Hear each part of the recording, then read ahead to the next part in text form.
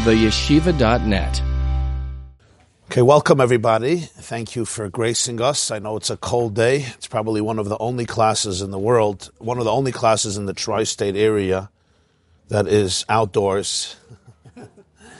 January 2022, albeit in a wonderful and cozy tent.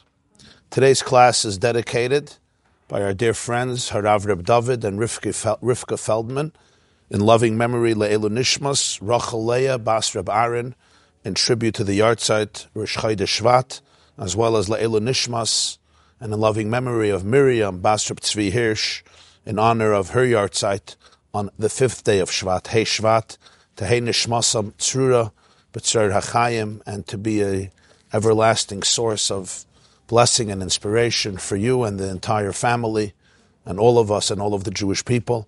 And thank you, Rabbi and Mrs. Feldman, for your partnership and generosity and kindness and contribution. And may you have tremendous hatzlacha and avodas hakodesh, la'arichas yamim b'shanim tovos, with abundant nachas and all the brachas, v'hatzlachas ad b'lidai. Thank you. B'toich Klal Yisrael. So, one of the biggest questions in the whole story of the Egyptian exile and redemption that pervades the Parshias of Shmos, Va'era Boi B'Shalach, is the fact that the Rebbeinu Shalom, God, right in the beginning, tells Moshe Rabbeinu that he is going to harden Paro's heart.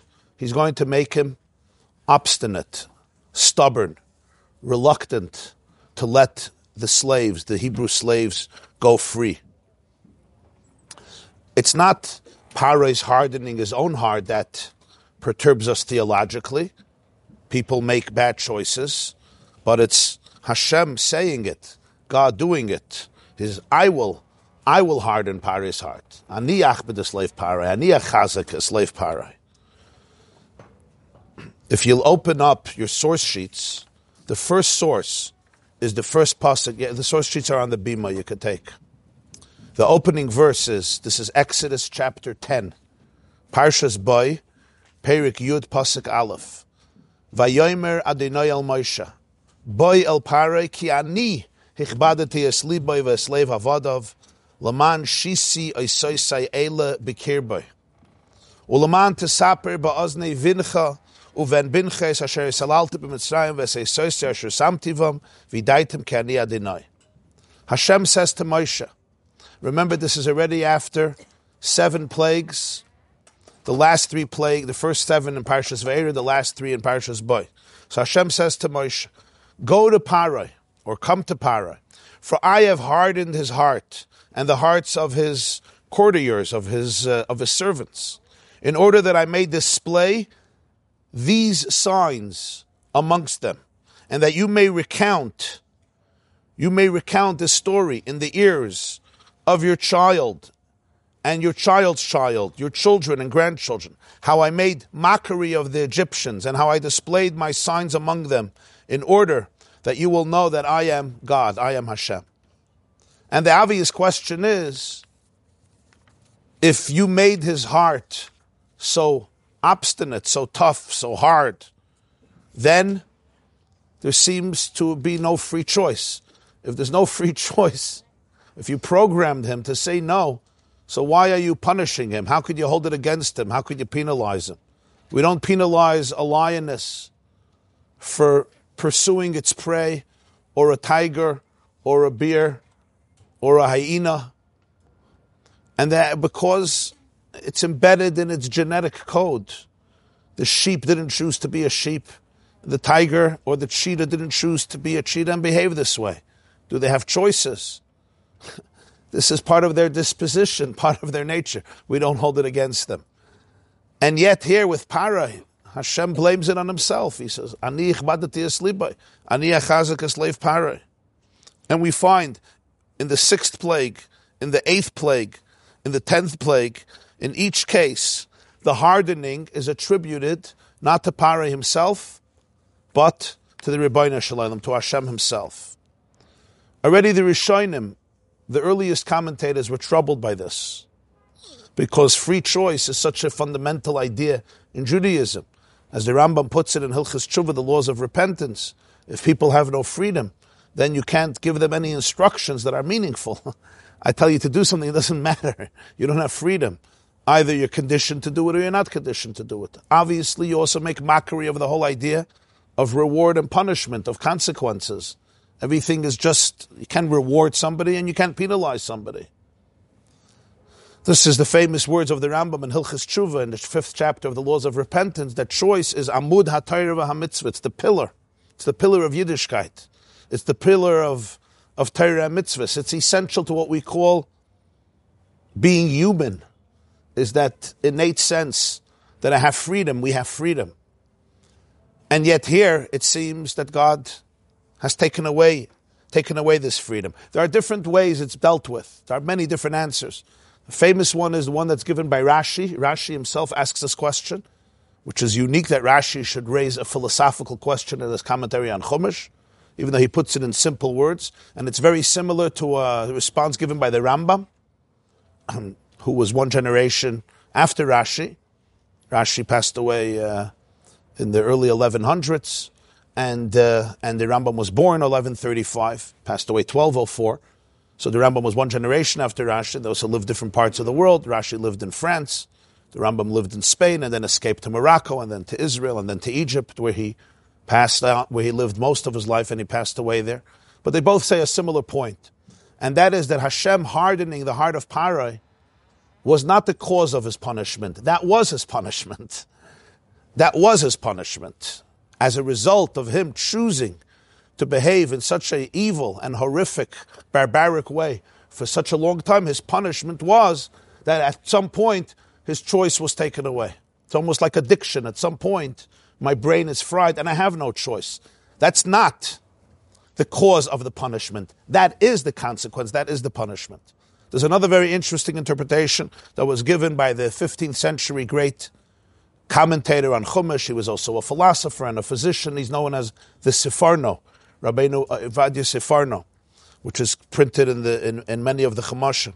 And he says that the relevant verb that's used often is ani achazek es leif parai. Chizuk, the word chazek, lechazek, which doesn't mean to harden, it means to strengthen.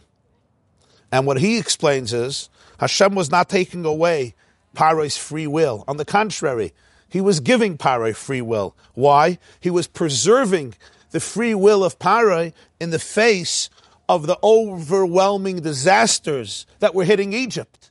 In the face of such overwhelming disasters, what should have Parai naturally done? He should have melted and say, leave. He wouldn't really have choice. So Hashem preserved his free choice, that just as if there wouldn't have been plagues, he has choice. So now even with the plagues, I'm making his heart so strong that despite the plagues, he can still choose. And he chose, of course, to say no. That's another way of looking at it. There are the Ramban discusses it, the Raiva discusses this, many Sfarim discuss this. Today I want to share with you an insight that really, I guess, comes from a spiritual, emotional, psychological reading of the story. And we're going to learn it inside. It's a complex and nuanced piece. It comes from the Sefer Moir Einayim, Parshas Boy. If you want a source sheet, you want to follow inside here on the Bima, you have source sheets. The source sheets are also posted on the yeshiva.net if you ever want to review them later. Right here on the Bima. Just a few words about this Sefer Moir Einayim, so you have a little historical context. Moir Einayim is one of the earliest Hasidic works.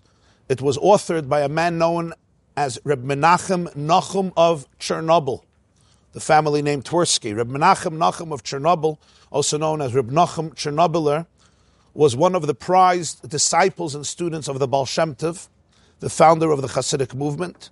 And after the Baal Shem Tov's passing, he became one of the great disciples of the successor of the Baal Shem Tov, the Rebbe Reber, the Maggid of Mezrich. Reb Menachem Nachum was born in the year Tov Tzaddik. Tov Tzaddik would be 1730, and he passed away Yud Aleph Cheshvan Tov Kuf Nun Ches, which is 1797. He's called Reb Nachum Chernobyler because much of his life he lived in the city of Chernobyl, which is a city in the Ukraine. It's become tragically famous in the year 1986. You remember? But he lived in Chernobyl, a city in Ukraine, and that's where he served as a rabbi, as a teacher, as a spiritual mentor, master, as a rebbe, and thus known as Reb Nachum Chernobyler, and he authored this work called Moir Einayim, which is a spiritual commentary on Chumash, much of the holidays, and it has a second section, Yesamach Lev, which is a commentary on different parts of the Gemara, the Talmud. As I said, he passed away Tovkuf Nun Ches, 1797, the beginning of Cheshvan, and he was succeeded by his son, who came to be known as the Chernobyler Magid, Reb Motala Chernobyler, Reb Mordechai of Chernobyl, and many of the Twerskis today are descendants of... He had 8 boys, all of them. The Chernobyler Magid had 8 boys. Yeah. The Nachum had... The 8 boys were his grandson, yeah. So the dynasties of Chernobyl and Tolna and Skver and Racham Strifka and others are all descendants of Reb Nachum of Chernobyl. In Parshas Bo, he raises this issue of free choice. And he presents a very profound perspective. He develops it as he goes on because it's intricate, it's nuanced, and it's extremely relevant, I think, to the way we understand today the human brain. So he says, Hakushim Mefursemes. Moir 9 Parshas Bo, you see the second paragraph in the source sheets.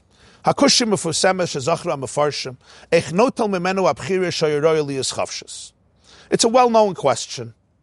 The commentators all discuss this.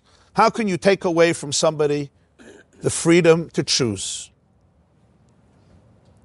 Well, you could, but then don't punish them or get upset at them. And this is a very important question. You know, when do we attribute things to choice? When don't we attribute them to choice? When should you get upset? When should you not get upset? Do people ever behave by choice, you think? We get upset because we assume you chose it. What if you didn't? Okay, so you didn't. How do I know when there's choice? What does it even mean? Why this is such an important discussion today is because many psychologists, therapists, philosophers, theologians, evolutionary psychologists, scientists are determined to prove that we don't have choice. It's just an illusion. It feels good to say that you chose to come here today. And I'm certainly happy to give you the credit. But some scientists will tell you, it's your illusion, yeah? You disagree? Both. Is there a capacity? And do we have access to the capacity? Some say, if you know anything about genetics, you know. Just thank mommy and tati and grandpa and grandma all the way back from Adam and Eve for the genetic condition that for the genes that were bequeathed to me that really define much or most of my personality. Then, of course, you can attribute a lot to my home and to my schooling, what we call nature and nurture, of course, to my environment, some to my friends, sociological impacts. But ultimately, I'm conditioned to be who I am and to develop as the person I develop, all down to the smallest gestures, words, reactions, emotions, heart palpitations, experiences, triggers. What are all these? You're triggered by some things. I'm triggered by others. You're triggered by some people. I don't notice when they come into the room. Is there really choice? Here we see that God says, Paro is really stubborn, and a lot has to do with me. So this is their question. Valpi darkeinu. We want to develop a thought according to our path, our derech.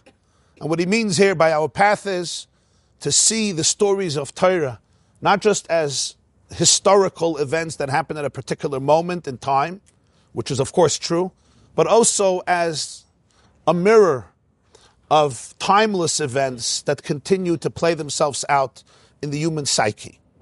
Nasim leiv ledaktik milas eila ba'omrei laman shisi oisoisai eila bekirbai hu kilu moire be'etzbal ha'oisis she'eila he mashal neged einav u'be'emes loyla mara einav haya. He focuses here on what would seem like a very nuanced detail. The second pasuk, the first pasuk of Boy that I just read with you, all the way on top, the first line. Hashem tells Moshe, come to Parai, because I have hardened his heart and the heart of his servants.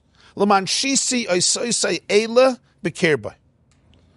In order that I may display these signs among him. Now when you say eila, it's like you're pointing and you're saying these, right? You'll say eila habakbukim, right? These are the bottles of water. Eila refers to something that you could point to because they're right here in front of your eyes. But Hashem is actually talking to Moshe. There's no signs and wonders happening right here in front of their eyes. There were the plagues that struck Egypt earlier. There will be the plagues that will strike Egypt after this conversation. Remember in Ve'era were the first 7, and then in Boy were the last 3. The plague of Arba, locust, and the plague of darkness, and the death of the firstborn, Arba, Choshech, Bakas, Pcheres, after which Parai finally acquiesced and surrendered. So he says, why does Hashem tell Moshe, L'man shisi oisai eila b'kirba? I want to display these very signs amongst Parai. He could say, L'man shisi oisai b'kirba.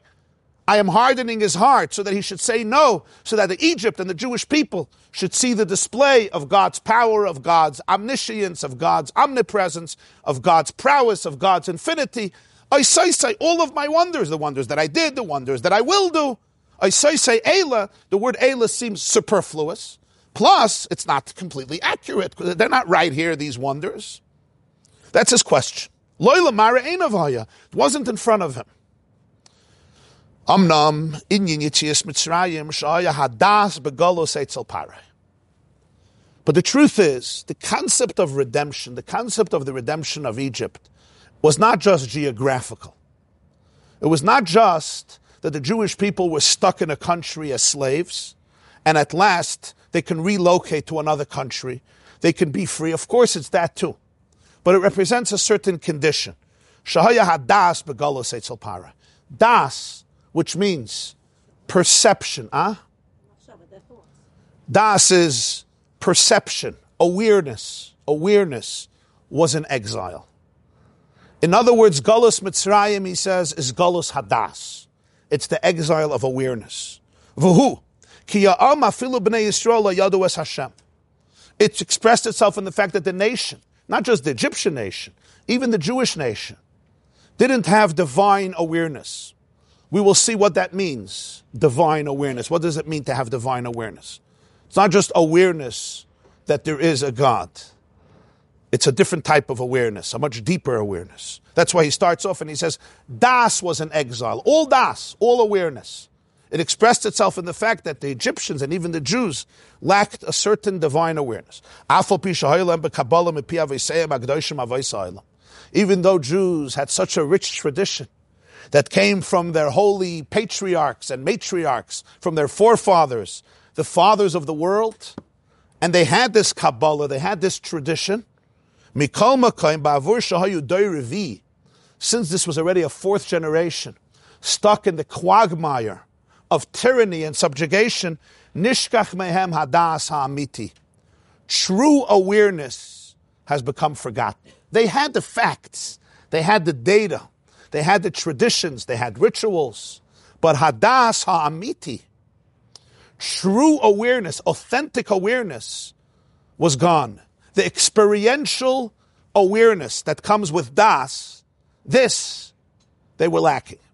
Not that they didn't have a glorious tradition from their fathers and mothers, they did. So how can you say their das wasn't galus? They had no Deus Hashem. He says there's 2 types of das. There's facts that they heard and that they gave over to their children, even in Egypt. But nonetheless, the das hamiti was gone. Alav Amar David HaMelech Alav HaShalom L'shloime b'nai.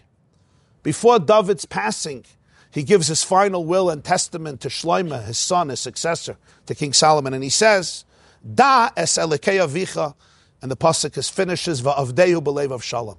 Know the God of your father and serve him with a complete heart. What is David HaMelech telling Shloime? Before he dies, what didn't you educate Shlomo to know about God? What is he telling Shlomo? Know the God of your father. And if you want me to know, tell me what I should know. I tell you, know this and this. You don't have to tell me to know it. Tell it to me and I'll know it. What is it going to help me to tell me to know something if I don't know it? If you tell it to me, then you don't have to tell me to know it. And if you don't tell it to me, telling me to know it is not really going to help. So what does David mean when he says, Da, I want you to know? The answer is, I know you have all the information, but I want you to cultivate the quality of das. That's what I want. The data you'll have, I gave it to you. But what I want from you is to be able to open yourself up to the ability of the capacity, the skill, the faculty called das, which is not just technical knowledge and information. Information that could be defined as chachma, that could be defined as bina. But here it's a certain type of accessing the information in a way that is called das. V'zeu ikir hagalos. And this is really the primary reality of exile. Shahaya hadas begalos b'mitzrayim. It's the awareness that was in exile. It was locked up. It was in shackles. It was chained. It couldn't flex its muscles. It couldn't be exercised. It couldn't be used. When something is in exile, it's locked up. It's chained down. It can't be experienced. It can't be expressed. V'lachein amar parei harasha, mi Hashem asher eshma b'koila. When Moshe and Aaron came to Parei and quoted the master of the world saying, let my people go, let my child go, Parei's response was, who is God? Mi Hashem. Who is this Hashem? Me Hashem, that I should listen to him. Shekafar be'ikr. He denied the fundamentals of reality. Shleihemin rak b'chshafim, shahir mechashev gadol. Parei believed in warlock. He was a great sorcerer, what's called warlock, kishaf. And that's what he believed in. So he was a wise man because he appreciated the laws of nature. He appreciated abilities to manipulate the laws of nature. He appreciated and had sensitivity to what at the time were the sciences that Egyptians considered meaningful and significant. Of course, Egypt was at the time the superpower and the most industrious and progressive culture in terms of wisdom and science. But Parei fundamentally believed in nature and in its manipulation through what we call sorcery, kishaf. V'lo yada es Hashem. There was no real divine awareness of oneness. Ki ein oid milvadei ksiv afilu kshafim shemachishim pamal yishal maila ein lem yecholos lithol bilti ratzon Hashem yisbarach k'mavor b'shas b'maisa b'Reb Chanina ben Dosa. The Gemara says in Tractate Sanhedrin, page 67, Samach Zayin, and also in Tractate Chulin, page 7, Dav Zayin. Reb Chanina said, ein oid milvadei afilu b'kshafim. When we say ein oid milvadei, there's nothing outside of Hashem, of divine oneness, it means the entire world, even Kishaf, even that which seems so remote from divinity. Kishaf, sorcery, witchcraft, even there you say, Einoid Mulvade, there's nothing outside of him.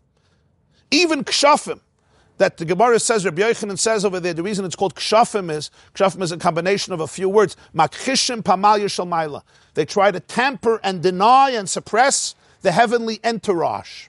The fact that the world is governed by God, even the laws of nature are manifestations of the divine will. Kishav denies that. That's what the word kshafim means. Makhishim pamalya shalmaila. Even there, einoid malvade, they really don't have a capacity to achieve anything, if not for the divine will that they achieve something. The divine will, the Ratzon Hashem, is what pervades even Kishaf. Even in Kishaf, it wouldn't exist, nothing would exist, if not for the divine will, even if it's completely concealed. As the Gemara tells the story about Reb Chanina. He says it's Reb Chanina ben Dosa. The Gemara says Reb Chanina, apparently he believes it was Reb Chanina ben Dosa. The Gemara says a story there. As I said, Sanhedrin, Samach Zayin, and Chulun Dav Zayin, that there was a Hahi Isisa. There was a woman who tried to do witchcraft on Reb Chanina ben Dosa. That's what the Gemara says. What did she do? She was attempting to take dust from under the feet of Reb Chanina ben Dosa and perform sorcery on him. And he noticed this. So he tells her, and what do you tell her? So he tells her these words. Amala, the Gemara says, he tells her, Imistayas zili avidi, einoid molvada ksiv. Which means, if you succeed, go ahead and do it. As we would say in English, knock yourself out. Gesundheit, go do it. Why? I'm really not concerned about it because einoid molvada. Because there's nothing outside of Hashem. So therefore, what happens to me is because God wants it to happen to me, not because of you, and not because of your kishuf.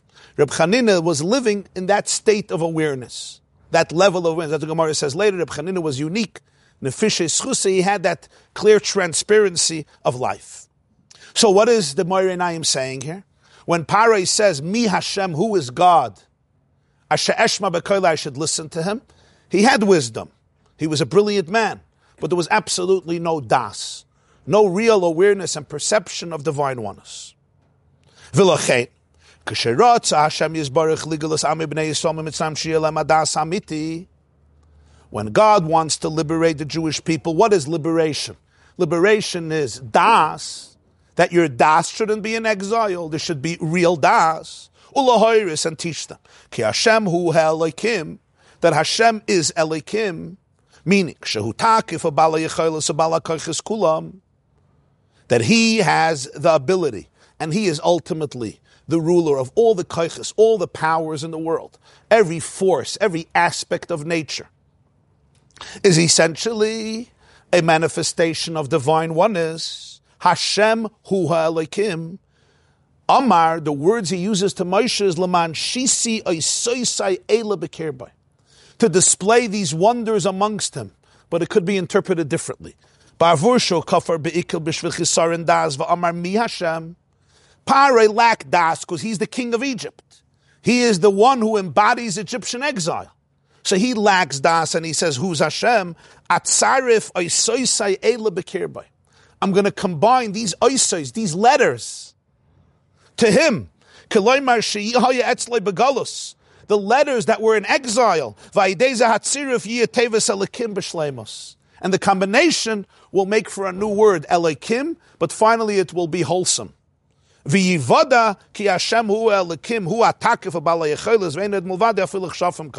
will become aware in the world, and people will have the ability to be aware of Einoid Mulvada. I don't know if you got what he did over here. So let me explain to you. We translated the words, Laman Shisi Oisoisai Eila B'Kirbai. I have hardened his heart in order to display these signs. Oisoisai, from the word ois, means signs. These signs among him. He asked the question, he's saying these signs, these wonders, but they're not here. They happened earlier, they'll happen later. But there's another commentary, there's another interpretation to Oisoisai. Oisoisai comes from the word ois, which is a letter. Oisios, our letter. Oisoisai, our letters. Paray introduced, when Moshe introduced God to Paray, what did he say? Me Hashem. Who is Hashem? Me are two letters of Hashem's name, Elokim, right? Elokim is made up of two parts. Listen carefully. Aleph Lamed Hey, which is Eile, and Yud Mem, which is the letters Me. Elokim is Eile and Me. Right? Aleph Lamed Hey is the first half of the word, and Yud Mem is the second half of the word, which can be reconfigured as me. When Yaakov saw his grandchildren, Menashe and Ephraim, before his death, Yosef brought his grandchildren to be blessed. What was Yaakov's question? Right? Mi'ela. Who are these? What do you mean? You're here 17 years already. You never met them before? Mi'ela. And what's Yosef's answer? It's a big chiddush. Bonayim asher nosan li Elokim. Well, yeah, he says, who are these? These are the kids that God gave me.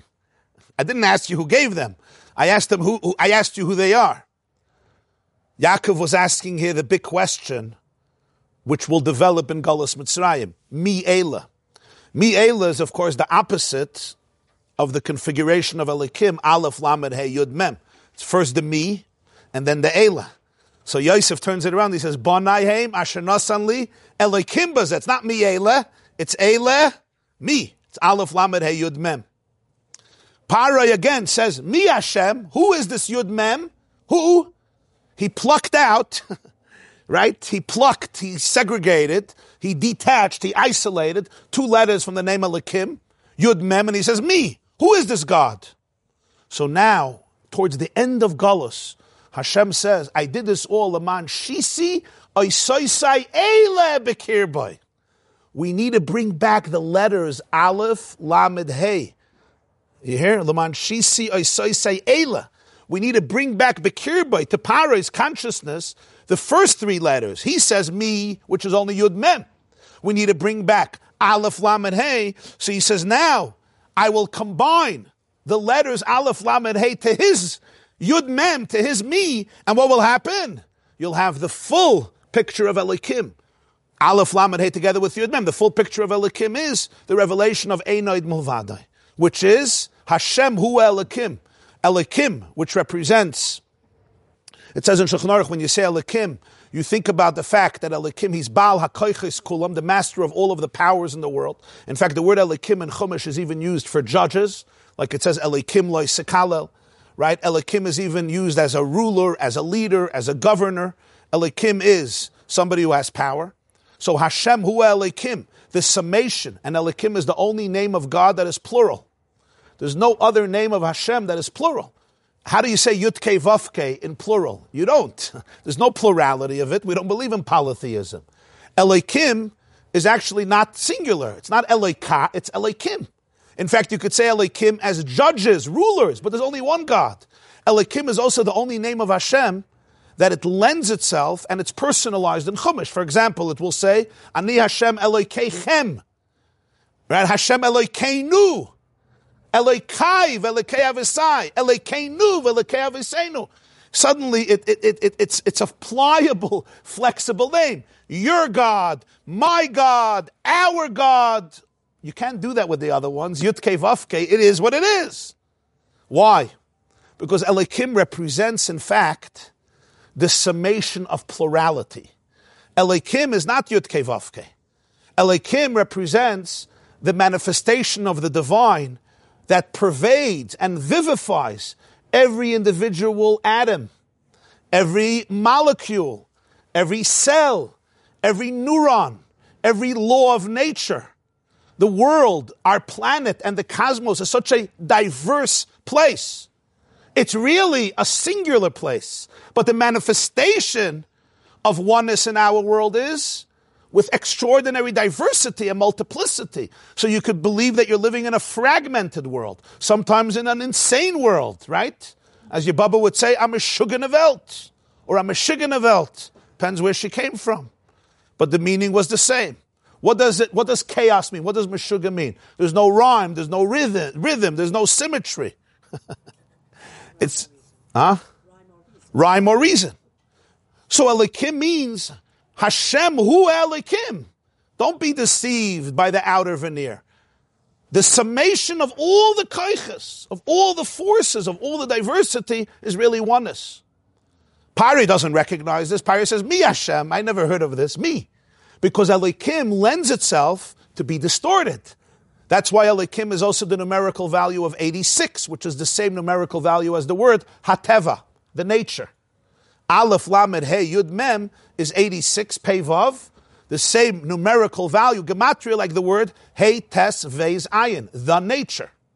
Because Elokim represents nature at its best. Nature embodied within every single organism, individually and collectively. That's Elokim. That's why Elokim is also associated with Midas Hatzimtzum, the attribute of restriction, of concealment, of withdrawal. That's all Elokim.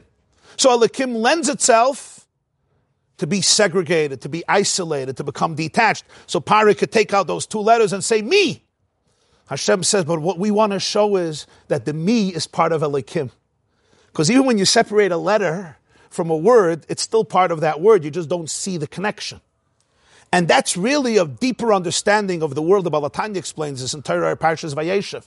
The first dream of Yosef was, V'hine anachnu ma'almim alumim.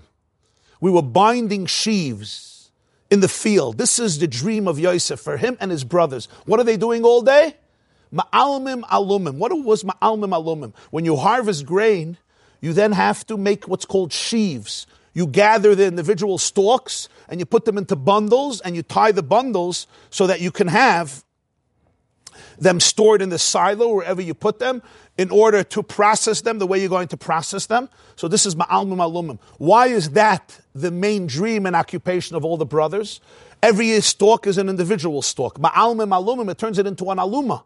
It binds them together. We're binding sheaves, creating from the many, one. What does it say on our dollar? Ipluberis unam, right? From the many, one. From the ribui, the achdus.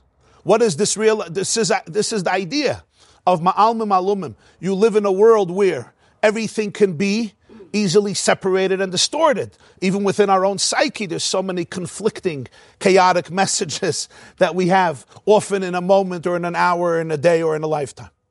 So when you have a word, let's take the word Baruch. Beis Reish Vav Chaf. The word is made up of 4 letters and it means blessed. Like a bracha, Baruch, Baruch Atah Hashem.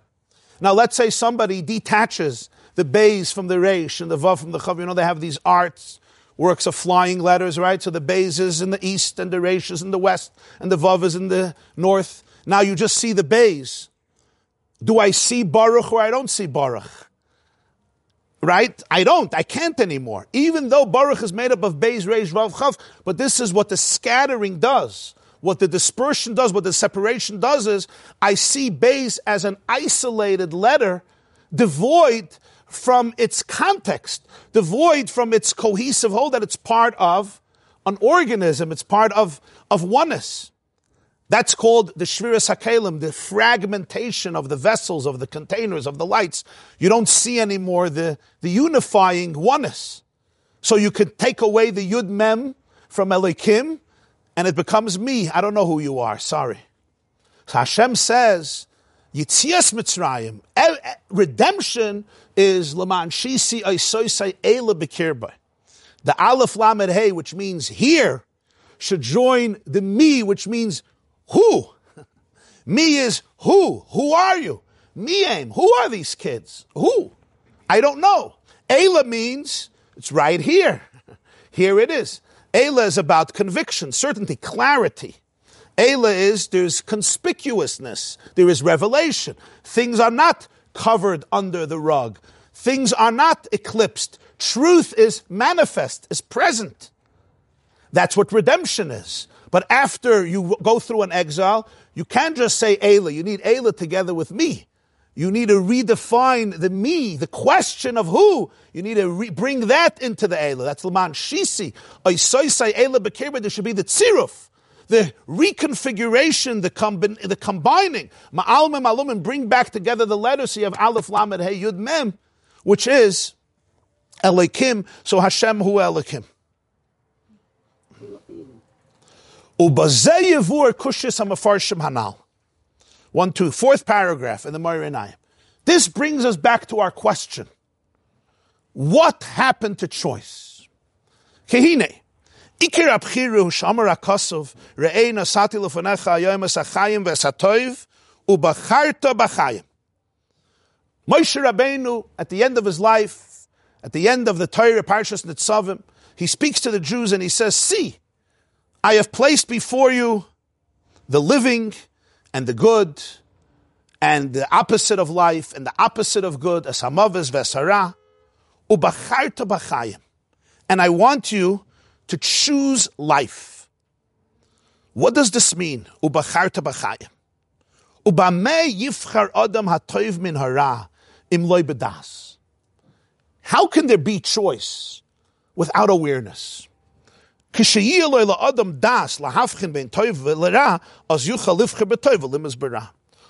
a person can have awareness and see the distinction between different paths, only when I can clearly distinguish different roadmaps, then the person could say, this I'm going to embrace, this will not define me. What is the definition of Egyptian exile? The das, awareness, was in exile. So there could be no choice, no real choice with das. Yitzias Mitzrayim primarily is that das went free. So now there could be a choice through das. But when my das was in Egypt, it was locked up. I can't really make choice. I don't have choices. I may think I have choices. But since I have no das, actually I have das, but it's completely locked. It's completely controlled. It's completely chained down, because that's what Golus means. Das is in Golus. My trajectories and my pathways are so limited, so there can't be choice. V'im kain, lo yinotlu miparei habchira klal. So choice wasn't taken from Parai. There was no concept of choice. This is exactly what Geula means. To liberate yourself from Egypt means to learn about choice. That is the redemption. When das comes out of Golus, then choice can actually apply to something. Choice can actually happen. Ka'amar, as I said. What is he saying? When Hashem tells Moshe, look at Parai, he has no choice. He's not discussing now, how do you punish somebody who has no choice? He's actually explaining to Moshe, why should we leave Egypt? What's the value in leaving Egyptian exile? You know, many people didn't want to leave Egypt. So obviously, there's the physical components, people who suffered with this slavery and subjugation, torture, murder, genocide. That's on the very literal level. You want to go out of Golus, you want to be a free person, you don't want to be tortured in Paro's camps or in Paro's large country that became a house of bondage. But he says, let's now take it to a deeper level, to the emotional / psychological / spiritual story. The Rebbeinu Shalom is telling Moshe, let me explain to you what it means to live in emotional exile, so you understand why somebody would want to leave exile. It basically means to look at Parai. Look at Parai. Parai is the king. The king represents the zeitgeist of the nation. The king represents and embodies the spirit of the nation, the culture of the nation, the best of the nation. That's what a king is. A king, so to speak, the Rambam says that Hamelech hu leiv kol kahal Yisrael. The king is the heartbeat of the Jewish people. Zelu umazeh, it's true about Parai. Parai represents the heartbeat of Egypt. He embodies it. He reflects it. So look at Parai and you'll understand what exile looks like.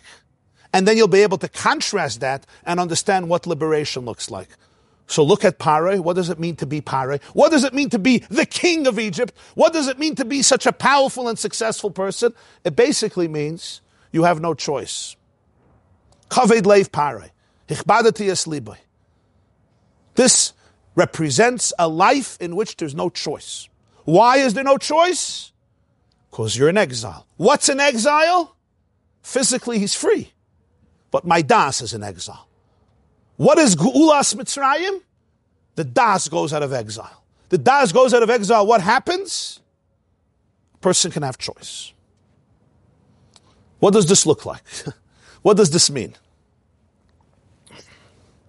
So today, in actually today's times, neuroscience has given us tools, at least to some degree, that I think, if I'm not mistaken, allows us to appreciate what Reb Nachum Chernobyl is saying, actually in a very real and practical and relevant and authentic way. One of the very famous psychologists of the last generation was a Jew named Viktor Frankl. Viktor Frankl was a Viennese Jew, a student of Sigmund Freud, who departed from the ideas, many of the ideas of his teacher, another Jew, whose real name was Shlomo Freud, but he didn't like to be called that way. You know, Miela, he liked Sigmund Freud better. And Viktor Frankl was in Auschwitz. He was in Auschwitz for quite a significant amount of time. He lost much of his family, including his first wife. And he once said that if Freud would have been in Auschwitz, he would have seen another side of the human which he did not appreciate, which Freud did not appreciate. And he went on to develop the school of logotherapy and his famous book, Man in Search of Meaning. Frankl has a line that he once said. He said as follows. I can't remember it verbatim, but the concept is pretty clear. He said, between stimuli and response, there's a space. And in that space is where human creativity and human choice happens. Meaning between triggers, between that which creates a stimuli, that which stimulates me, and my response to it, there is a space. That space is where bchira happens. That's where choice happens. That space, if there's das in that space, there is space, and then there's choice. If there's no space, this means there's no das, and as he says here, there's no bchira. So what does this mean in a person's life?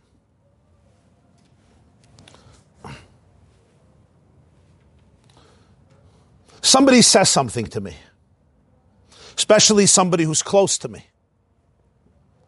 It creates a trigger. I'm triggered. It creates a real response, and that trigger is felt. It immediately triggers thoughts, emotions. Often you can feel it in your body, right? Huh?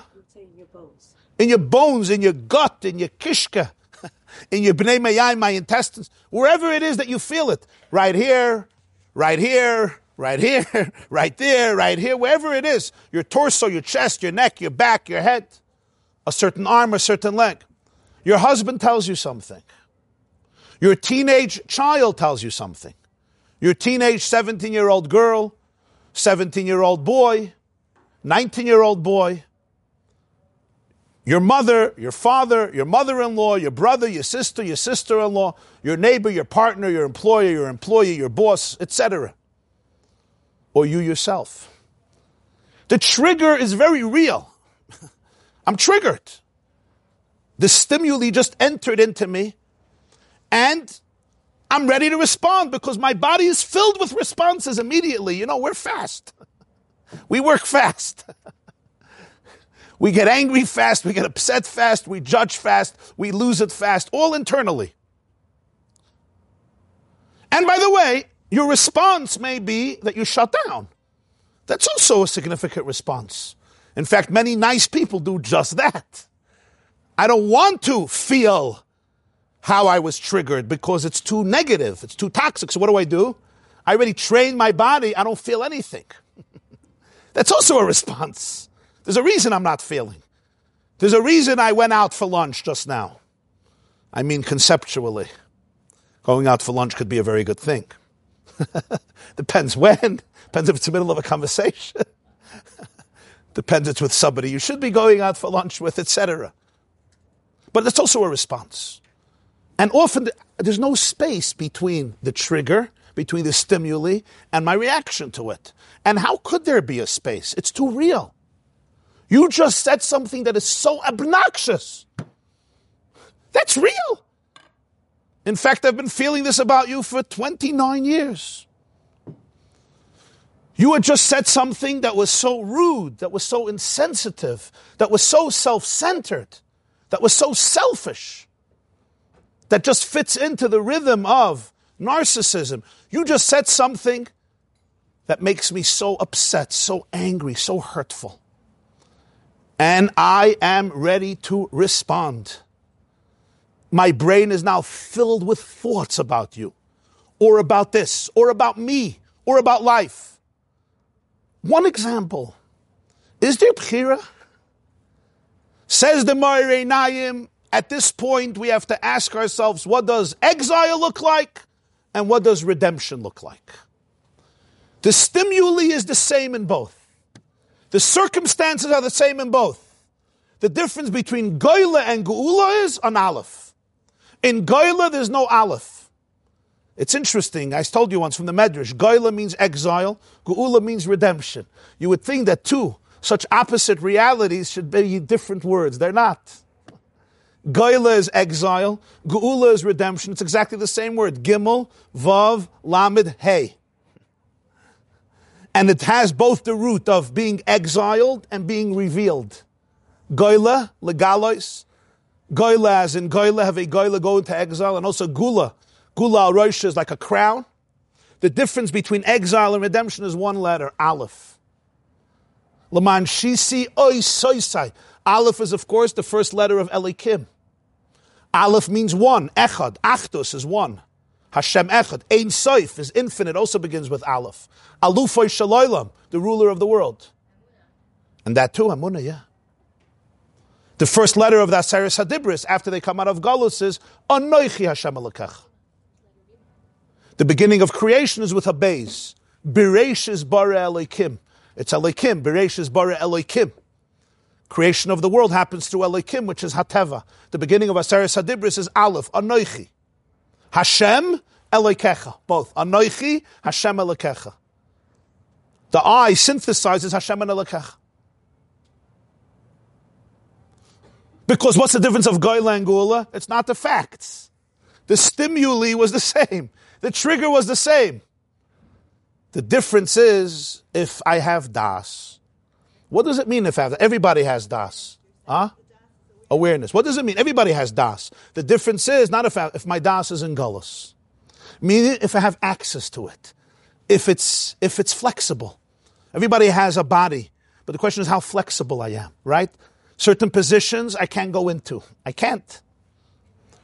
Somebody who's athletic, who's flexible, I'm more pliable, what we call plasticity. That's the word I was looking for. Does my das have plasticity? The neuroscientists call it neuroplasticity. But here I'm talking about das plasticity. Das plasticity. I just made up a word. Das plasticity.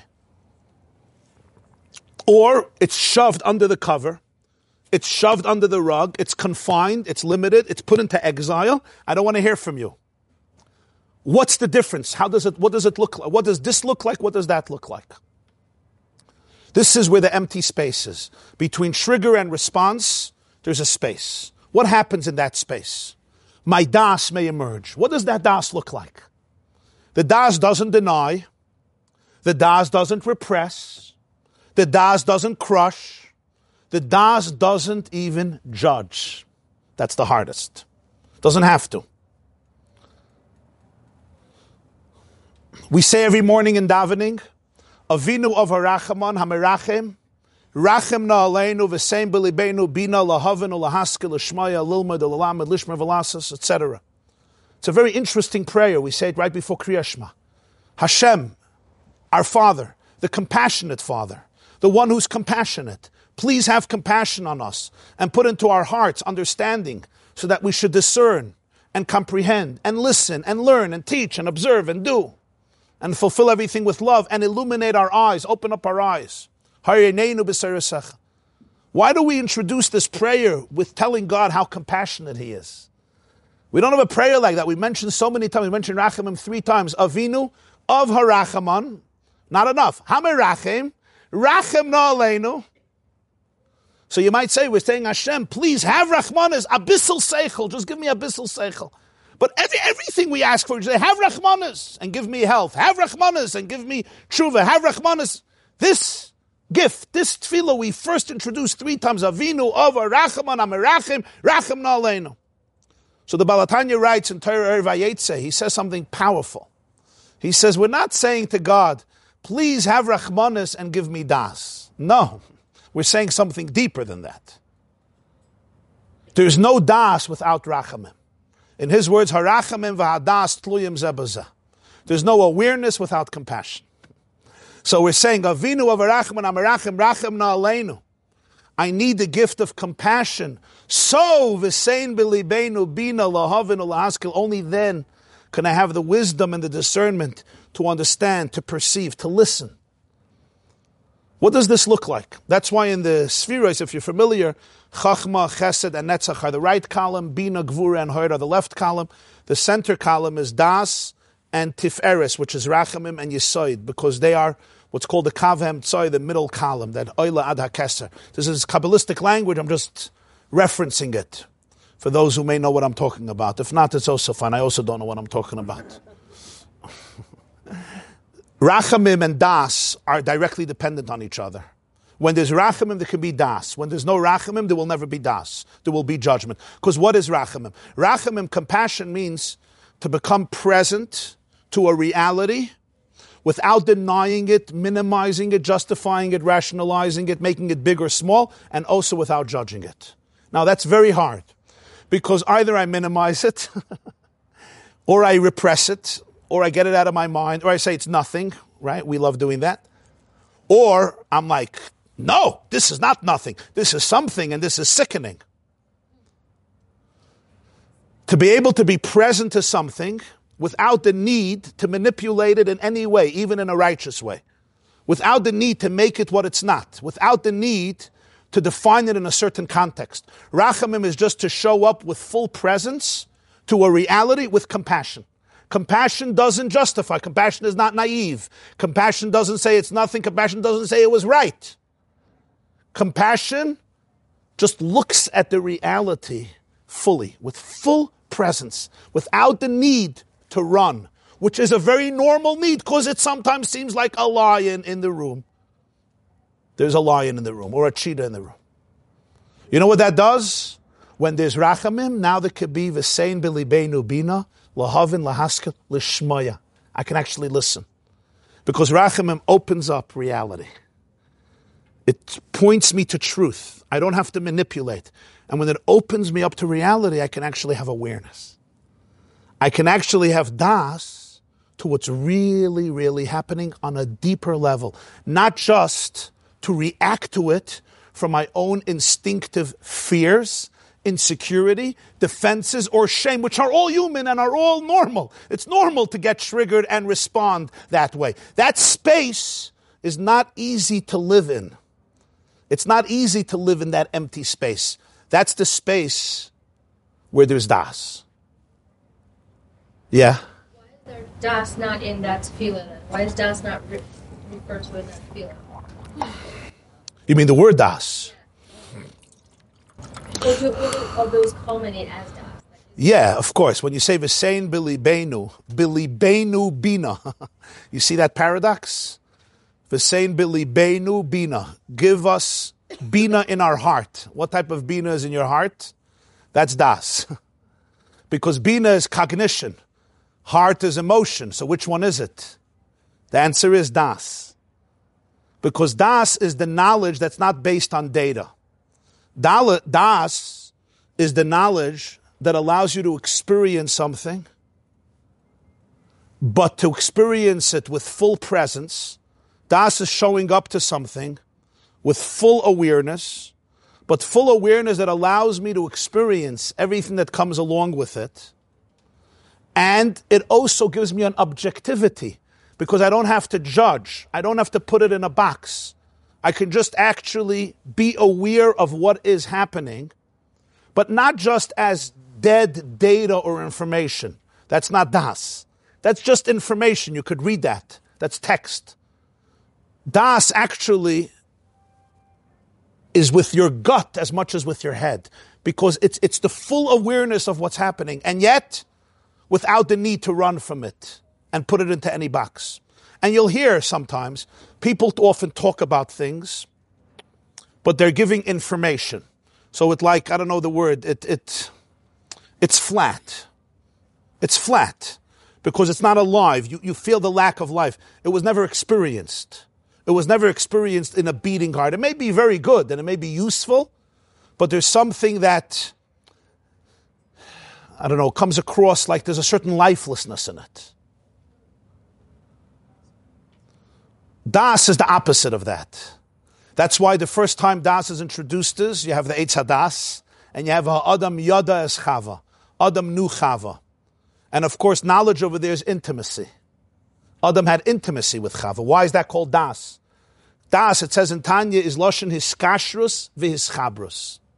It's really connecting to something in an intimate way.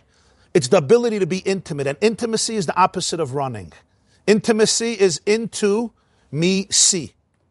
Intimacy is the ability to be fully present at this moment, fully connected, fully aware, fully focused, fully present with every aspect of myself. But this is not easy. Why? The answer is because, as we know today, our brain is made up of different parts. And it's fascinating because if somebody, for example, learns through the Tanya, the main thesis of the Baal Tanya's work, Tanya, is that we operate on different levels of consciousness. And he has 4 names for them. Nefesh HaChiyunis, Nefesh HaBahamis, Nefesh HaSichlis, Nefesh HaLikis. I can operate on a level of consciousness which is called the biological level of consciousness, Chiyunis, just to be alive. I want to stay alive. I can operate on a level of consciousness called the mammal's level of consciousness. I'm a good animal. I can operate on a level of consciousness called the rational state of consciousness, and I can operate on divine level of consciousness. So it's based on a message in Rabbeinu Chaim Vital's book Sha'ar HaKadosh. He was a student of the Arizal living in the 16th and 17th century. In the 16th century. And the beginning of the 17th century. And in Tanya chapter 1, he right away quotes Sha'arei Kedusha of Rabbeinu Chaim Vital, the student of the Arizal, who speaks about these different souls. Basically 2 souls, the animal soul and the divine soul, but then more specifically discusses in different places. There's the biological soul, animal soul, rational soul, divine soul. When we look at the brain today, and this is not, when I say today, I mean literally today, this was not known 100 years ago. This is literally from the last few decades, when neuroscience exploded and CAT scans could be taken. And various scans and x-rays of what's happening in the brain, and seeing the effects, for example, of post-traumatic stress disorder, seeing the physical effects, I'm not talking about emotional, the physical effects of trauma, of rape, of molestation, of abuse, of being beaten, of emotional abuse, of sexual abuse, and of anxiety that occurs in a person's life, and they saw it on the brain. So the brain has different parts. And very, very briefly, the stem of the brain, the basis of the brain, is what we call the amygdala. And the amygdala is often defined as the reptilian brain. It's the brain of the reptile. It's the brain I share with my fellow crocodiles and alligators. Now, not all crocodiles are big and scary. Some of them are very small. I once held a crocodile when it was small, don't worry. And an alligator when it was small. I went to one of these places. It actually wasn't, it was Florida, yeah. Tampa, yeah. Yeah. It even had a name. I tried to connect to it, but you can't connect to an alligator because that's the reptile's brain. But it has one focus. I want to be alive. And it is alert. It sensitizes us to our environment, and it sensitizes us to danger. And in that, it's useful. It's a godly gift. It's what allows reptiles to live. It's what allows us to alert our system to danger. And when that, God forbid, happens, we literally do whatever we have to do in order to survive, in order to live. This is called amygdala. Above it is what we call sometimes the emotional brain or the limbic brain or the mammalian brain, the brain of the animal, which is responsible for many of our emotions. There is a deep emotional connection. Then you have right here what we call the prefrontal cortex, responsible for reason. There could be objective reasoning. I could think about long-term goals versus short-term goals, long-term pleasure versus short-term pleasure. I can look at pros and cons, checks and balances, weigh things against each other, think about what's right, what's wrong, what's moral, what's ethical, what's immoral. And then what we have is the Nefesh HaLikis, which is the awareness, the sensitivity to divine, infinite oneness. Every moment I operate on one of these levels of consciousness. Now, in a fully integrated life, They're not contradictions. They all work together in perfect unison. There's a seamless flow. The amygdala is critical for life. If a person is being attacked, if a person is in a state of danger, and what does the amygdala do? It actually shuts down other things because it needs to use all of its resources for survival. What happens with trauma is the amygdala stays on when it's not necessary. You know when there's a smoke in your somebody left a Havdalah candle on for too long, or they made latkes with too much gusto, and the fire alarm goes off. You know what it sounds like here in Monsey, right? You can't think, could you? You can't, right? It makes you call the authorities, right? It's not just a sound. It's shrieking on top of its lungs. You want to destroy the battery. People do that, right? They take a bat, they start fighting with the smoke detector. Now imagine it never goes off in your life. What does such a person's life look like? And do you know that there are people around us that this life continues? The fire alarm never goes off. Nobody sent them to memo that life is safe, because life is not safe. Or at least in their perception, life is not safe because of what happened. It doesn't shut down. You think I could use my prefrontal? I sit in a house with a fire alarm, I can't do anything. Actually, they're doing what they're supposed to do, surviving. Now, 30 years later, this guy's wife tells him, you forgot to bring challah for Shabbos. What do you think he heard?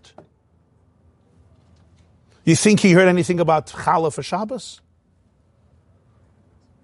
Well, he heard he was a lo yitzlach. Here we go again. Somebody else who thinks I'm a loser.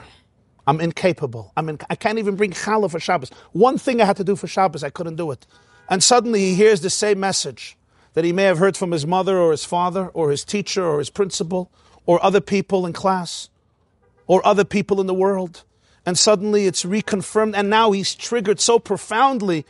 Of course, he can't even look at so what's his response to his spouse? His amygdala is on. I'm in danger. She's going to kill me again. I'm again going to feel like the nothing of nothingness with which a person can't survive. For me to protect myself, for me to give myself some dignity, what do I have to do? One of three things: fight, flight, and if I'm a real spiritual gentleman, freeze. Now you looked at him and he just froze. He's gone. He's not here anymore. And it may continue for 2 weeks. He's in a frozen state. He went into freeze. And now you respond. Right? You respond to what he did. And it confirms all of your greatest fears, all of my greatest fears. How often do we live in that space? And my question is, how often don't we live in that space? You tell your son it's time to go to school. I'm not going to school today. Oh, you see, parents, there's heart palpitations. Here goes my day again. Here goes my week. Here goes my month. Here goes my life. 4 kids were struggling. Now the next one. Baruch Hashem shechiyanu v'kimanu v'giyanu lizman hazeh. I just need to get this boy to school. I'm responding from a place that is so instinctive, that has been conditioned. There's no bchira. There's no bchira. You could blame the person from today till tomorrow. We have so little choice. We're always responding from deep triggers that basically trigger us to things that have felt dangerous or positive, and that's where we're going. I become addicted to a certain type of behavior. Today they call it neural pathways. Imagine if I have a certain road that takes me to work, and I go on this road every single day. I don't know that there's another road. And the road is now blocked. There's an accident. The road is blocked. I'm stuck. But if somebody could show me, there's another highway, then you can make a choice which highway to take. We have neural pathways, the way my neurons are conditioned. When something happens, these are the neurons that I fire. This is the highway. My thoughts, literally, they're driving down a highway. These are my thoughts. I don't know of any other highway. They say it takes at least 66 days of changing behavior to develop new neural pathways so that the next time when you're triggered, there's actually options that come up in my psyche. So the Moreh Einayim says this is the key. The Rebbeinu Shalom tells to Moshe, let me describe to you what's the value of going out of exile. You could live a life in Paro's world. Paro's world means my das is completely in Gullus, and I literally cannot make choices. And there's a reason I can't make choices. It could be that much of the day I'm offline. Offline means my prefrontal ain't working. It's just not working. Maybe 24 hours a day, maybe 1 hour a day, maybe in certain situations. I'm offline. And maybe even my limbic brain is not working. Or maybe a part of one of the elements of my brain not working. I'm now in the mode of Nefesh HaChiyunis, Nefesh HaBahamis. I'm trying to be a good mammal. I'm a chimpanzee. I'm doing what chimpanzees are supposed to do. That's what I'm doing. But the truth is, I always have a Nefesh Elikis. I always have a Nefesh Elikis. What's a Nefesh Elikis?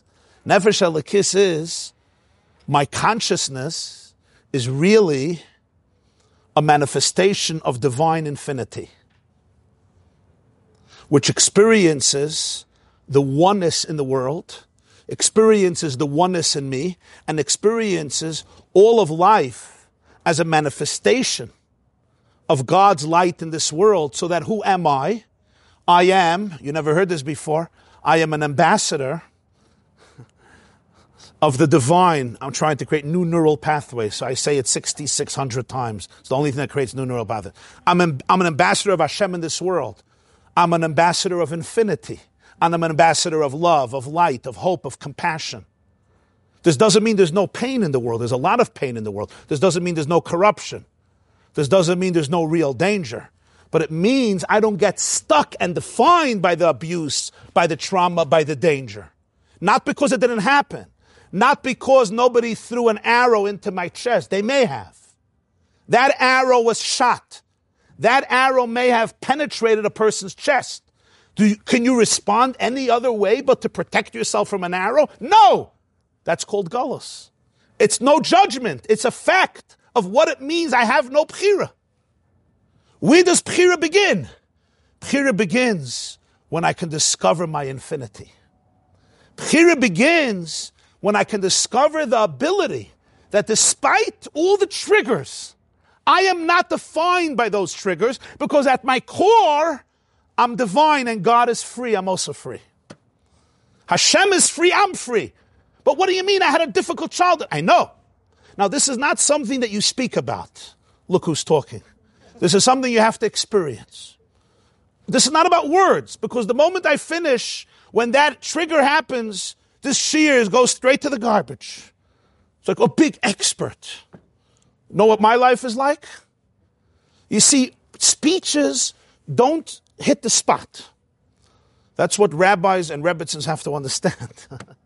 Speeches don't hit the spot. They deal with the verbal levels of reality. Things that came in verbally, you can extricate verbally. You remember we once gave a shir on kashrus, kiboiloi, kach poltoi. The way things go into the pot, that's how they get extricated from the pot. If they came in through words, a class can take them out. But what if they came from a place that's pre-verbal? What if they came when I was 3 years old and I felt abandoned? The love that I needed, the acceptance I needed, I never got. And therefore I developed and cultivated certain compromised core beliefs about myself. And that's the place I'm in. That's where my brain is. And I'm going to do throughout life whatever I need to protect that. And maybe to protect anybody of seeing it. What if I live with the deepest inner shame that I'm really unworthy, and if you ever find out who I really am, you're never going to look at me again. And you know, people live with this. They may not know it because it's too painful. But all of my life I have built protectors, bodyguards, to protect that little beautiful child from being exposed because he's so ugly or she's so grotesque. I will never let anybody go close. I will not even let me go close. And when you get close, I will fight, flight, freeze. I will whatever. Shut down. Be smart, charming, clever. All to protect. All to protect. Now you could blame this person, but where's the room for blame? You need compassion first for yourself. Compassion for my journey. Compassion for what I did in order to protect myself. You have to have compassion. Literally compassion for your protectors that are protecting parts of you that are in exile. That's what they call it in internal family systems. But the term you'll have everywhere in Hasidic works. A part of me that's in exile. It's in Galus. My das is in Galus. My essence is in Galus. And I can't let it come out. It's too embarrassing. It's too shameful. I create good protectors. The protectors are not evil. My nefesh habahamis is just out of whack. My amygdala is just overreacting. It's doing what is unnecessary to do. I heard such from Dr. Twersky, Zechrona Livracha. Dr. Abraham Twersky, he says he was in a hospital in his early years and there was a patient there. And the patient had his hands up all day, 24 hours a day. And they tried to convince him to put down his hands. And he would not. So they asked Dr. Twersky if he could speak to him. He was a Jewish guy.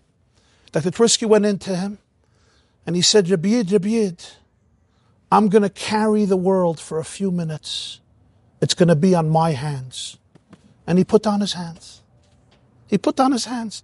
In his mind, he was holding the world. If he puts down his hands, the planet falls and we all crack. We're all done. Cuban Missile Crisis. He says, I'm going to hold the world for you. And when I come back to give it to you, you'll continue. You got to tune in. I got to tune in. We call it Meshagas. But what does Meshagas really mean? Each person in their own world, I cultivate these protectors, and now at this point, my nefesh habahamis is doing things that are unnecessary for survival. It could be binging. It could be alcohol. It could be certain websites. Other addictions. What is it about? I may be in such a painful state that I have to distract myself and numb myself because I can't be in that space. There's too much pain. These are all examples of my nefesh hachiyunis and bahamas doing exactly what they know to do in order to survive. I need to numb. I need to numb every single day. What's in exile here? What's in exile is my beautiful essence. I don't know about my beautiful essence. And therefore what's in exile here is my compassion. And therefore what's in exile here is my ability to look at it at all from the place of infinity, which then allows me to see the patterns almost as an objective person. Even though I'm feeling all the pain, I'm not really objective. I'm objective even while I'm subjective. That's das. The ability to be objective while I'm subjective. That's a very deep moment in life. There's people who are objective. You don't want to talk to them. They're called computers, detached. They may have everything, they may know everything, but nothing. Somebody once said, people who know the price of everything and the value of nothing. Or today people are reading more and more about less and less. There are people who are very subjective, but they're not objective. In other words, they're entangled in the quagmire of the reality. I'm going crazy. I can't deal. I can't breathe. I'm having a panic attack. This family is crazy. This marriage is crazy. These kids are crazy. This community is crazy. This all of it is crazy. We got it. Don't deny it. Das. Take out your das from Galus. How do I take out my das from Galus? I take out my das from Galus always through compassion. By screaming at myself how bad I am, my das is not going to come out. It's going to go deeper into hiding. When I can really be present to the reality, then my das can emerge. Because I don't have to run, I don't have to judge. And I can actually see. But it's always with very deep rachamim. Remember, Avinu avaracham amerachim racham naleinu. Then there could be v'sein b'libeinu bina. That's why if you're not in a state of rachamim, you're not going to be able to be in tune with das.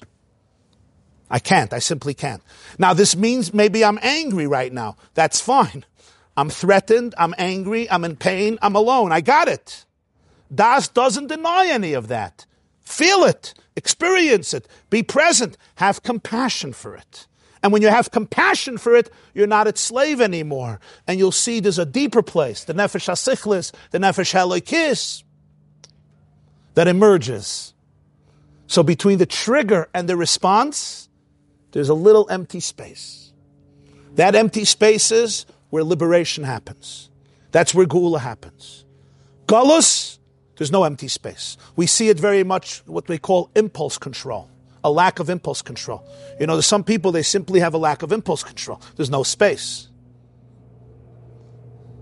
Sometimes a kid will get into a fight. If he has no impulse control, you think the fight ended, and then he's going to hurt the other child.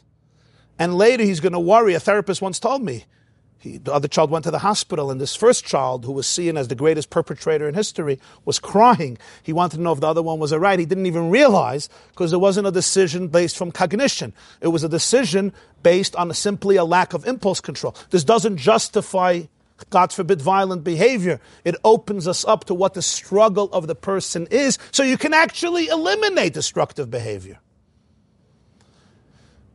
But at first I have to have it on myself, if I'm to have it on my child, on my friend, on anybody else. Because if I don't have that vocabulary within myself, I will not develop it towards you. If I'm busy judging how evil I am, I have to do it with other people as well, even more. Because that's my safety mechanism. It's basically, you could love others as much as you love yourself. People didn't understand the pasuk like that. You cannot love others as much as you love yourself. Because if you don't develop that vocabulary internally, how can I develop it externally? I'm going to finish the piece, but not inside. I'm going to do it outside, because it's late, but I want to complete the idea of the Meir Einayim. He says this answers another question. Now this is not an easy piece, and many people have struggled with it. I'm just going to say what I think he means. I'm not sure, but this is what I think he may mean. He says there's a big question that the Rambam asks, already the Zohar asks it, and many others ask it. How do we reconcile God's knowledge and our choice? It's the question that many 14-year-olds ask in school. Some of them get better answers than others. Some of them get screamed at, which is very tragic. Traumatic. That becomes traumatic. Which for some people can become traumatic, yes. Especially if it's sustained over time. And generally, there's trauma that comes from learning trauma, The program I did a few weeks ago with Rabbi Shimon Russell, he spoke a lot about a kid who sits through 5, 6, 7 years of class feeling like a loser and a failure. That creates something in the brain. That tells me something about who I am, especially within the system. And I respond to that. And I'm triggered by certain situations, and I just almost have to respond. It's the best thing I can do. Like that's all I have available for me at those moments. It's like you can't blame the reptile for being a reptile, or the gorilla for being a gorilla, or the ant for being an ant, or the mosquito. If I was a mosquito, I would do exactly the same thing. And you know what? Right now, I'm a mosquito. I'm sorry for the comparison, but that's my level of consciousness, or a bee, or a hyena, whatever it is, an elephant. Okay, we like elephants. They're cuter, more compassionate. But I'm an elephant. That's who I am, which is nice. Or a little puppy, Nefesh HaBahamas. No judgment, understanding, awareness liberates.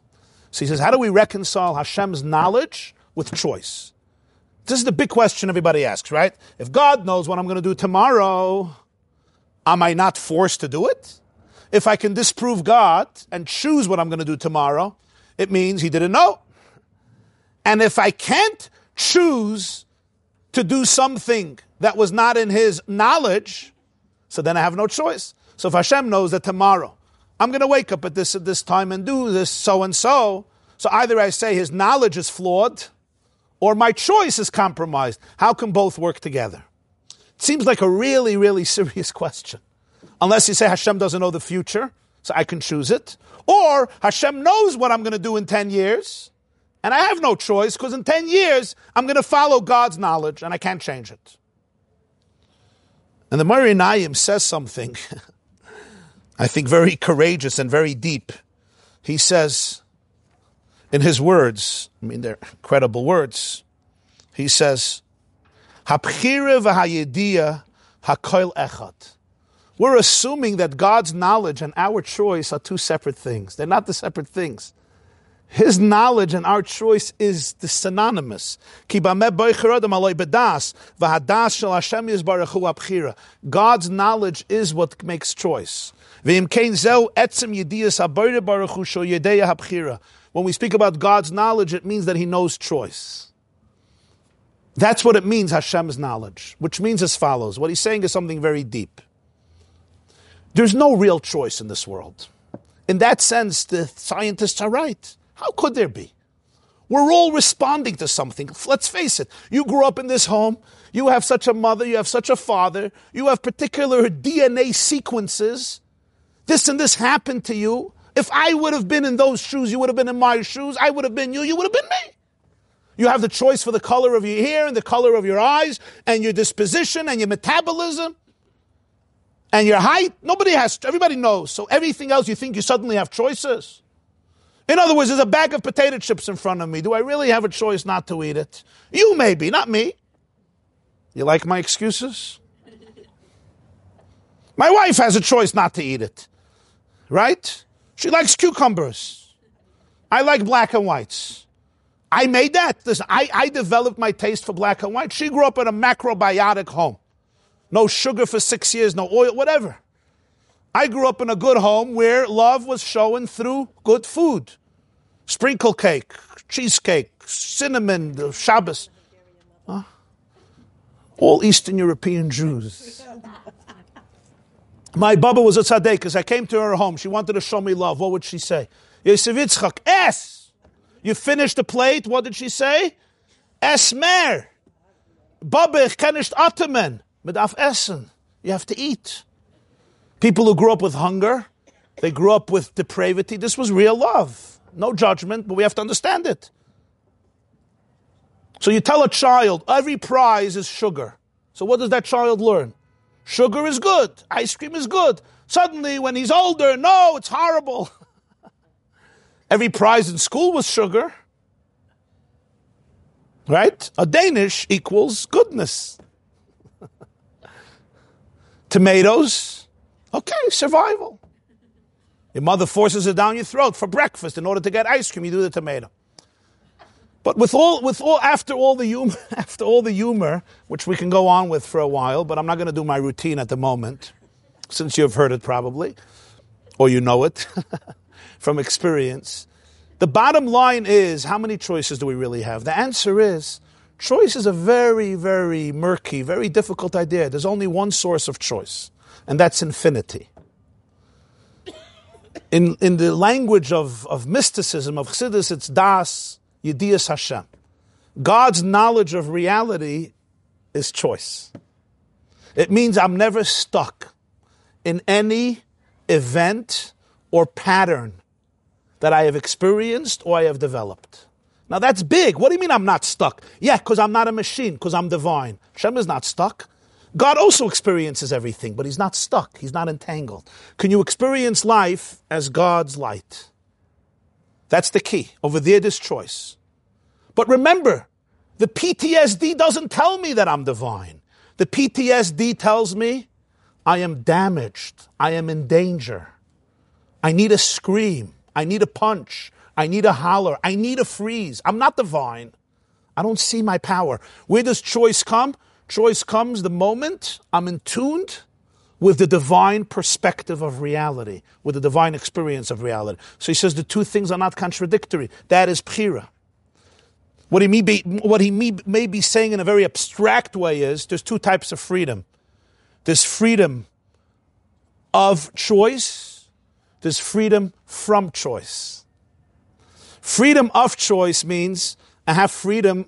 You know, they speak about freedom of religion, freedom from religion, right? What was America based on? Freedom of religion or freedom from religion? Huh?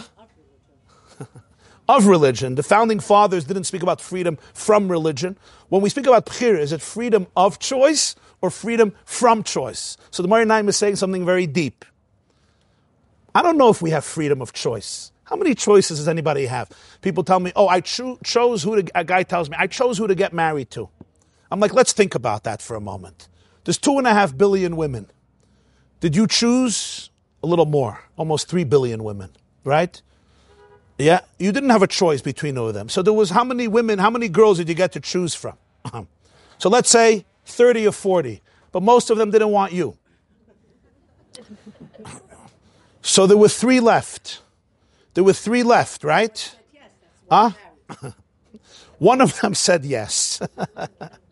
One of them made sense. Why did it make sense? Because something in your brain said it makes sense, because maybe you're trying to compensate what you didn't get from your mother, right? So, the Baskel, whatever, yeah. So how many choices? So you say, no, of course there was a choice. We call everything choice. But is there really a choice?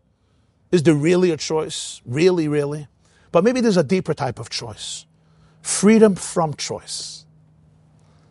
If actually all the distractions can be taken away, and the need for me to choose 100 different things is eliminated, and I'm free to find out who I really am. That's the ultimate freedom. What does freedom mean? Freedom means that I follow society, I follow you, social conformity. Freedom means I am I. I'm free. I'm living a life that reflects who I really am. The problem is I have so much static. I have so much interference. I have so much fear. I have so much guilt. I have so much shame. I don't even know who I am, for heaven's sake. Finding out God's knowledge is knowing who I am, and then I'm free from any distractions. So of course I choose who I am and what I am. And that choice is exactly the divine will, because that is the choice that aligns my posture with infinity. If it went over your head, don't worry, it went over my head as well. We're in good company. As long as you don't start telling yourself, I'm dumb, I never understood a class, because this is not one of those. It's really not about that. So as long as you don't go to that place and you say, I didn't understand, that's fine. We don't wrap our brains around ultimate truths. We open ourselves up to ultimate truths, and we hope a little bit seeps into the consciousness. And with this, so he says, we say, Hashem's knowledge takes away my free choice. He says, no, the only way you have free choice is if you tune into God's knowledge of tomorrow's experience based on who you really are, so you're free from any distraction. And that's where ultimate freedom is. Ultimate freedom is not that, who do I choose? What am I free? I'm free. Okay, nobody's pressuring me. So why do you choose this over this? Is addiction called freedom? If I'm addicted to something, I'm free. And what if I'm addicted to laziness? Am I also free? And what if I'm addicted to being a couch potato? And what if I'm addicted to procrastination because I'm frightened to open the envelopes because of the bills? And I can't handle life. What do you mean I'm free? I'm free to sleep all day. What if I'm sleeping all day because I'm so insecure about doing anything? Is that called freedom? What we call freedom is really a mockery of freedom. It's basically reverting to my most reptilian, base, fearful instincts. That's not freedom. Freedom is that I don't have chains. And what if those chains are fear and shame? They're worse chains. So real freedom means get rid of everything. And what happens? What do I find within myself? I'm infinity. I am godliness in this world. I am an ambassador of Hashem. And then I found out what I really want, who I really am. And when I choose that, it's called a choice, not because I could have chosen the opposite. Why would I choose the opposite? Why would I choose the opposite? It's called a choice because it's coming from my deepest place of freedom. And that's the secret of Bechira. And that's the secret of Geula. And that can only happen because there is the divine knowledge of what I'm going to do tomorrow. And if I can tune into that knowledge, I'm a free person. If I can't, I will choose based on the chemicals that are being triggered based on how I was conditioned. More productive and sometimes less productive and sometimes very counterproductive. Whew. I'm going to take your question in a moment. I just want to finish with this line. He says, this is the meaning of the second pasuk in Boy. Hashem says you're going to tell your children, Eis Hasher Ishalalti b'Mitzrayim. What does Ishalalti mean? It's a very strange term. It's usually translated, I mocked. You're going to tell your grandchildren how I mocked Egypt. Like, is that really the point? Like I did scavengers? I did comedy skits against Egypt? Okay, so let's tell our grandchildren that God made a show to mock Egypt. Was this really about mockery, or was this about freeing slaves? So he says the word hisalalti, as even the Mefarshim point out, comes from the word oilel v'yonik, which is a child. Mipi oilelim v'yonkim, a suckling, an infant is called an oilel, like we have an eicha. Oilel is a child. So the Morinayim says as follows. A katan, Gemara says, ein loy das. A child has no das. You can't expect from a child das. A child reacts. And that's what it means to be a child. And that's why it's so important to be a child. Because as children, we have the ability to develop, through our mentors and our parents who love us, those neural pathways that are productive. Where our brain is hopefully conditioned with synchronization between Nefesh HaBahamis, Nefesh HaChiyunis, and to a certain level, Sichlis and Elikis, as much as it's applicable to a child. But you can't expect from the child to have that transcendent awareness. Katan ein loy das. Chazal say katan ein loy machshava. Doesn't mean children don't think. They think more than adults, I promise you. It means the type of machshava that can be transcendent and liberated from any strings attached, to be fully present without judgment. So the pasuk says, I want you to tell your children, Es asher salalti b'Mitzrayim, asher hiskatanti b'Mitzrayim. I want you to tell them how small I was in Egypt. The das was an exile. Asher hiskatanti b'Mitzrayim. There was no adulthood reasoning. There was no prefrontal executive functioning. Hisalalti. I was a child. There was katnus, because the das was small and crushed. The purpose is, Vidatem ki ani Hashem.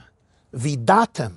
You should have das. Geula is that you cultivate das. And ultimate das is Hashem. Awareness of the divine.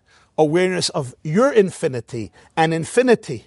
Which allows you always to be able to look at the reality. But appreciate that you're anchored in the transcendent infinite reality that contains all the other parts of the brain and is not exiled by the other parts of the brain. It contains all the parts. Bring Elohim together. Eila and me comes back together so that even the me, who are you? I can't deal with you. You bring it back to Elohim. And when you bring it back to Eila, the me becomes a source of power, not a source of abuse. The amygdala, the limbic, they all become part of your development, part of your full consciousness, because the Aleph, Lamed, He, and the Yud, Mem are joined together as the force of Hashem, Hu Elokim, Einoid Mulvadai. Have a wonderful week. Thank you. Yeah. Very limited. Yeah. So you want to know who's the one who decides to have das or not to have das. Good question. It's a great question, right? If I'm stuck, excellent. The answer is very good question. In other words, if I'm stuck in this crazy temp set, is that the word? When you're tempest, thank you. You know, as the kettle is going with sugar, right? It's whistling. Come. If I'm stuck in that place, and it's almost like you feel like you can't breathe, right? Which by the way, is what it says in the pasuk, like Shamu el Moshe mikoitze ruach. They couldn't listen to him because they couldn't breathe, right? Because breath, it's unbelievable. Breath is one of the only biological functions that happens on its own, but we can also choose it. Everything else, I don't choose to digest, right? I don't choose to oxygenate the blood. I don't even know what's happening. It's amazing, right? And then there's things I choose, yeah? I choose to sit or to stand. What about breathing? Breathing is the only thing you can both choose it and not choose it. I breathe even I don't think about it, involuntarily, but I can choose to breathe. So breath, neshama, is the path to neshama. That's why breath helps ground people and help them goes from the amygdala to the prefrontal, right? Breathing. So they couldn't listen to Moshe because they were short of breath. They couldn't breathe, right? So Moshe had to teach them neshama, neshima, that's all part of das. So when you're in that space, do you even have a choice? So you say you could choose to go to das. So here is the deal. there's a part of you that you always have to know is free, is transcendent. I may not have access to it now. I may have no access to it. I am overwhelmed. I am crazy. I am angry. I am pained. I am sad. I am dejected. I have no access to it. And I can't deny that. My body may even be shaking. I may feel this lump in my... Where do you feel the lump? I feel the lump in my throat. Right? And that you have to respect. You have to have compassion for it. But when you're aware that this is just voices, thoughts, neurons firing, emotions, the body experience, it's not the summation of your reality. It's not the summation of your reality. So you always know that you can have an access to an I, which is your deepest I, that can actually be present in all of this without diminishing it, and yet without being swallowed up and schlepped away by the tsunami. You know, they have what they call the eye of the storm. You know about the eye of the storm, right? It's very calm. So there's people who learn how to live in the eye of the storm. It's like the vortex in the whirlwind. You know, right there, you don't run away from the storm. You're just anchored in a place that looks at the storm, feels it, and that's where I can begin to have bchira. So that place is available for me always. That place is available for me. And when I tune into that place, there could be bchira. Because there I could say, wow, look at what's happening to me. I really got to see what's happening to me. And then when I could see what's happening to me, I could now say, what is the reaction that is going to reflect my deepest priorities and my deepest self? My most primal motives. So this is a lot of inner work. This is a lot of, you have to get to know yourself. You have to get to know your divine self, not only your animal self. But when I do, and I always know that place is available, if I don't know that place is available, then really, then that's Parai. I'm the king of Egypt. I'm the king of Egypt. I'm on autopilot. And I enslave others just like I enslaved myself. Parai takes away choice from everybody. You know why? Because he has no choice. People who have no choice love to take away choice from other people. You'll see it. People who have choices, they like to give choice to people. It's always that way. If I'm not independent, ich verginish that you're independent. If I'm independent, I'm happy that you're autonomous.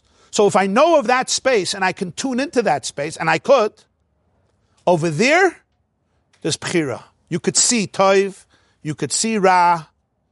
There's two highways, and I could say to my neurons, you know what?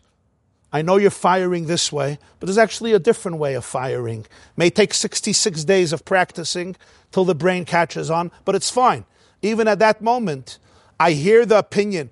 In Tanya chapter 13, the Baal Tanya says something very, very beautiful metaphor. He compares the human psyche to a jury in court. And he says as follows. He says, let's say you have a bunch of jurists, a bunch of judges, and there's a question of what to do with this particular, accused perpetrator. And everyone says their opinion. And some of them say their opinion with force, Some of them pound, like Khrushchev, they pound on the table with their shoes or with their feet. And it's very powerful. And if you're sitting in court, you're hearing an opinion. But the judge who has to make the decision, he knows that the view of the jurist is not the verdict. And the lawyer knows it's not the verdict. It's an opinion. So he says that's what's happening in us. There's a lot of parts saying opinions all day, very forcefully. And some of them pound on the table and they take over your body. But it's a jurist. So tune to the jurist and say, thank you.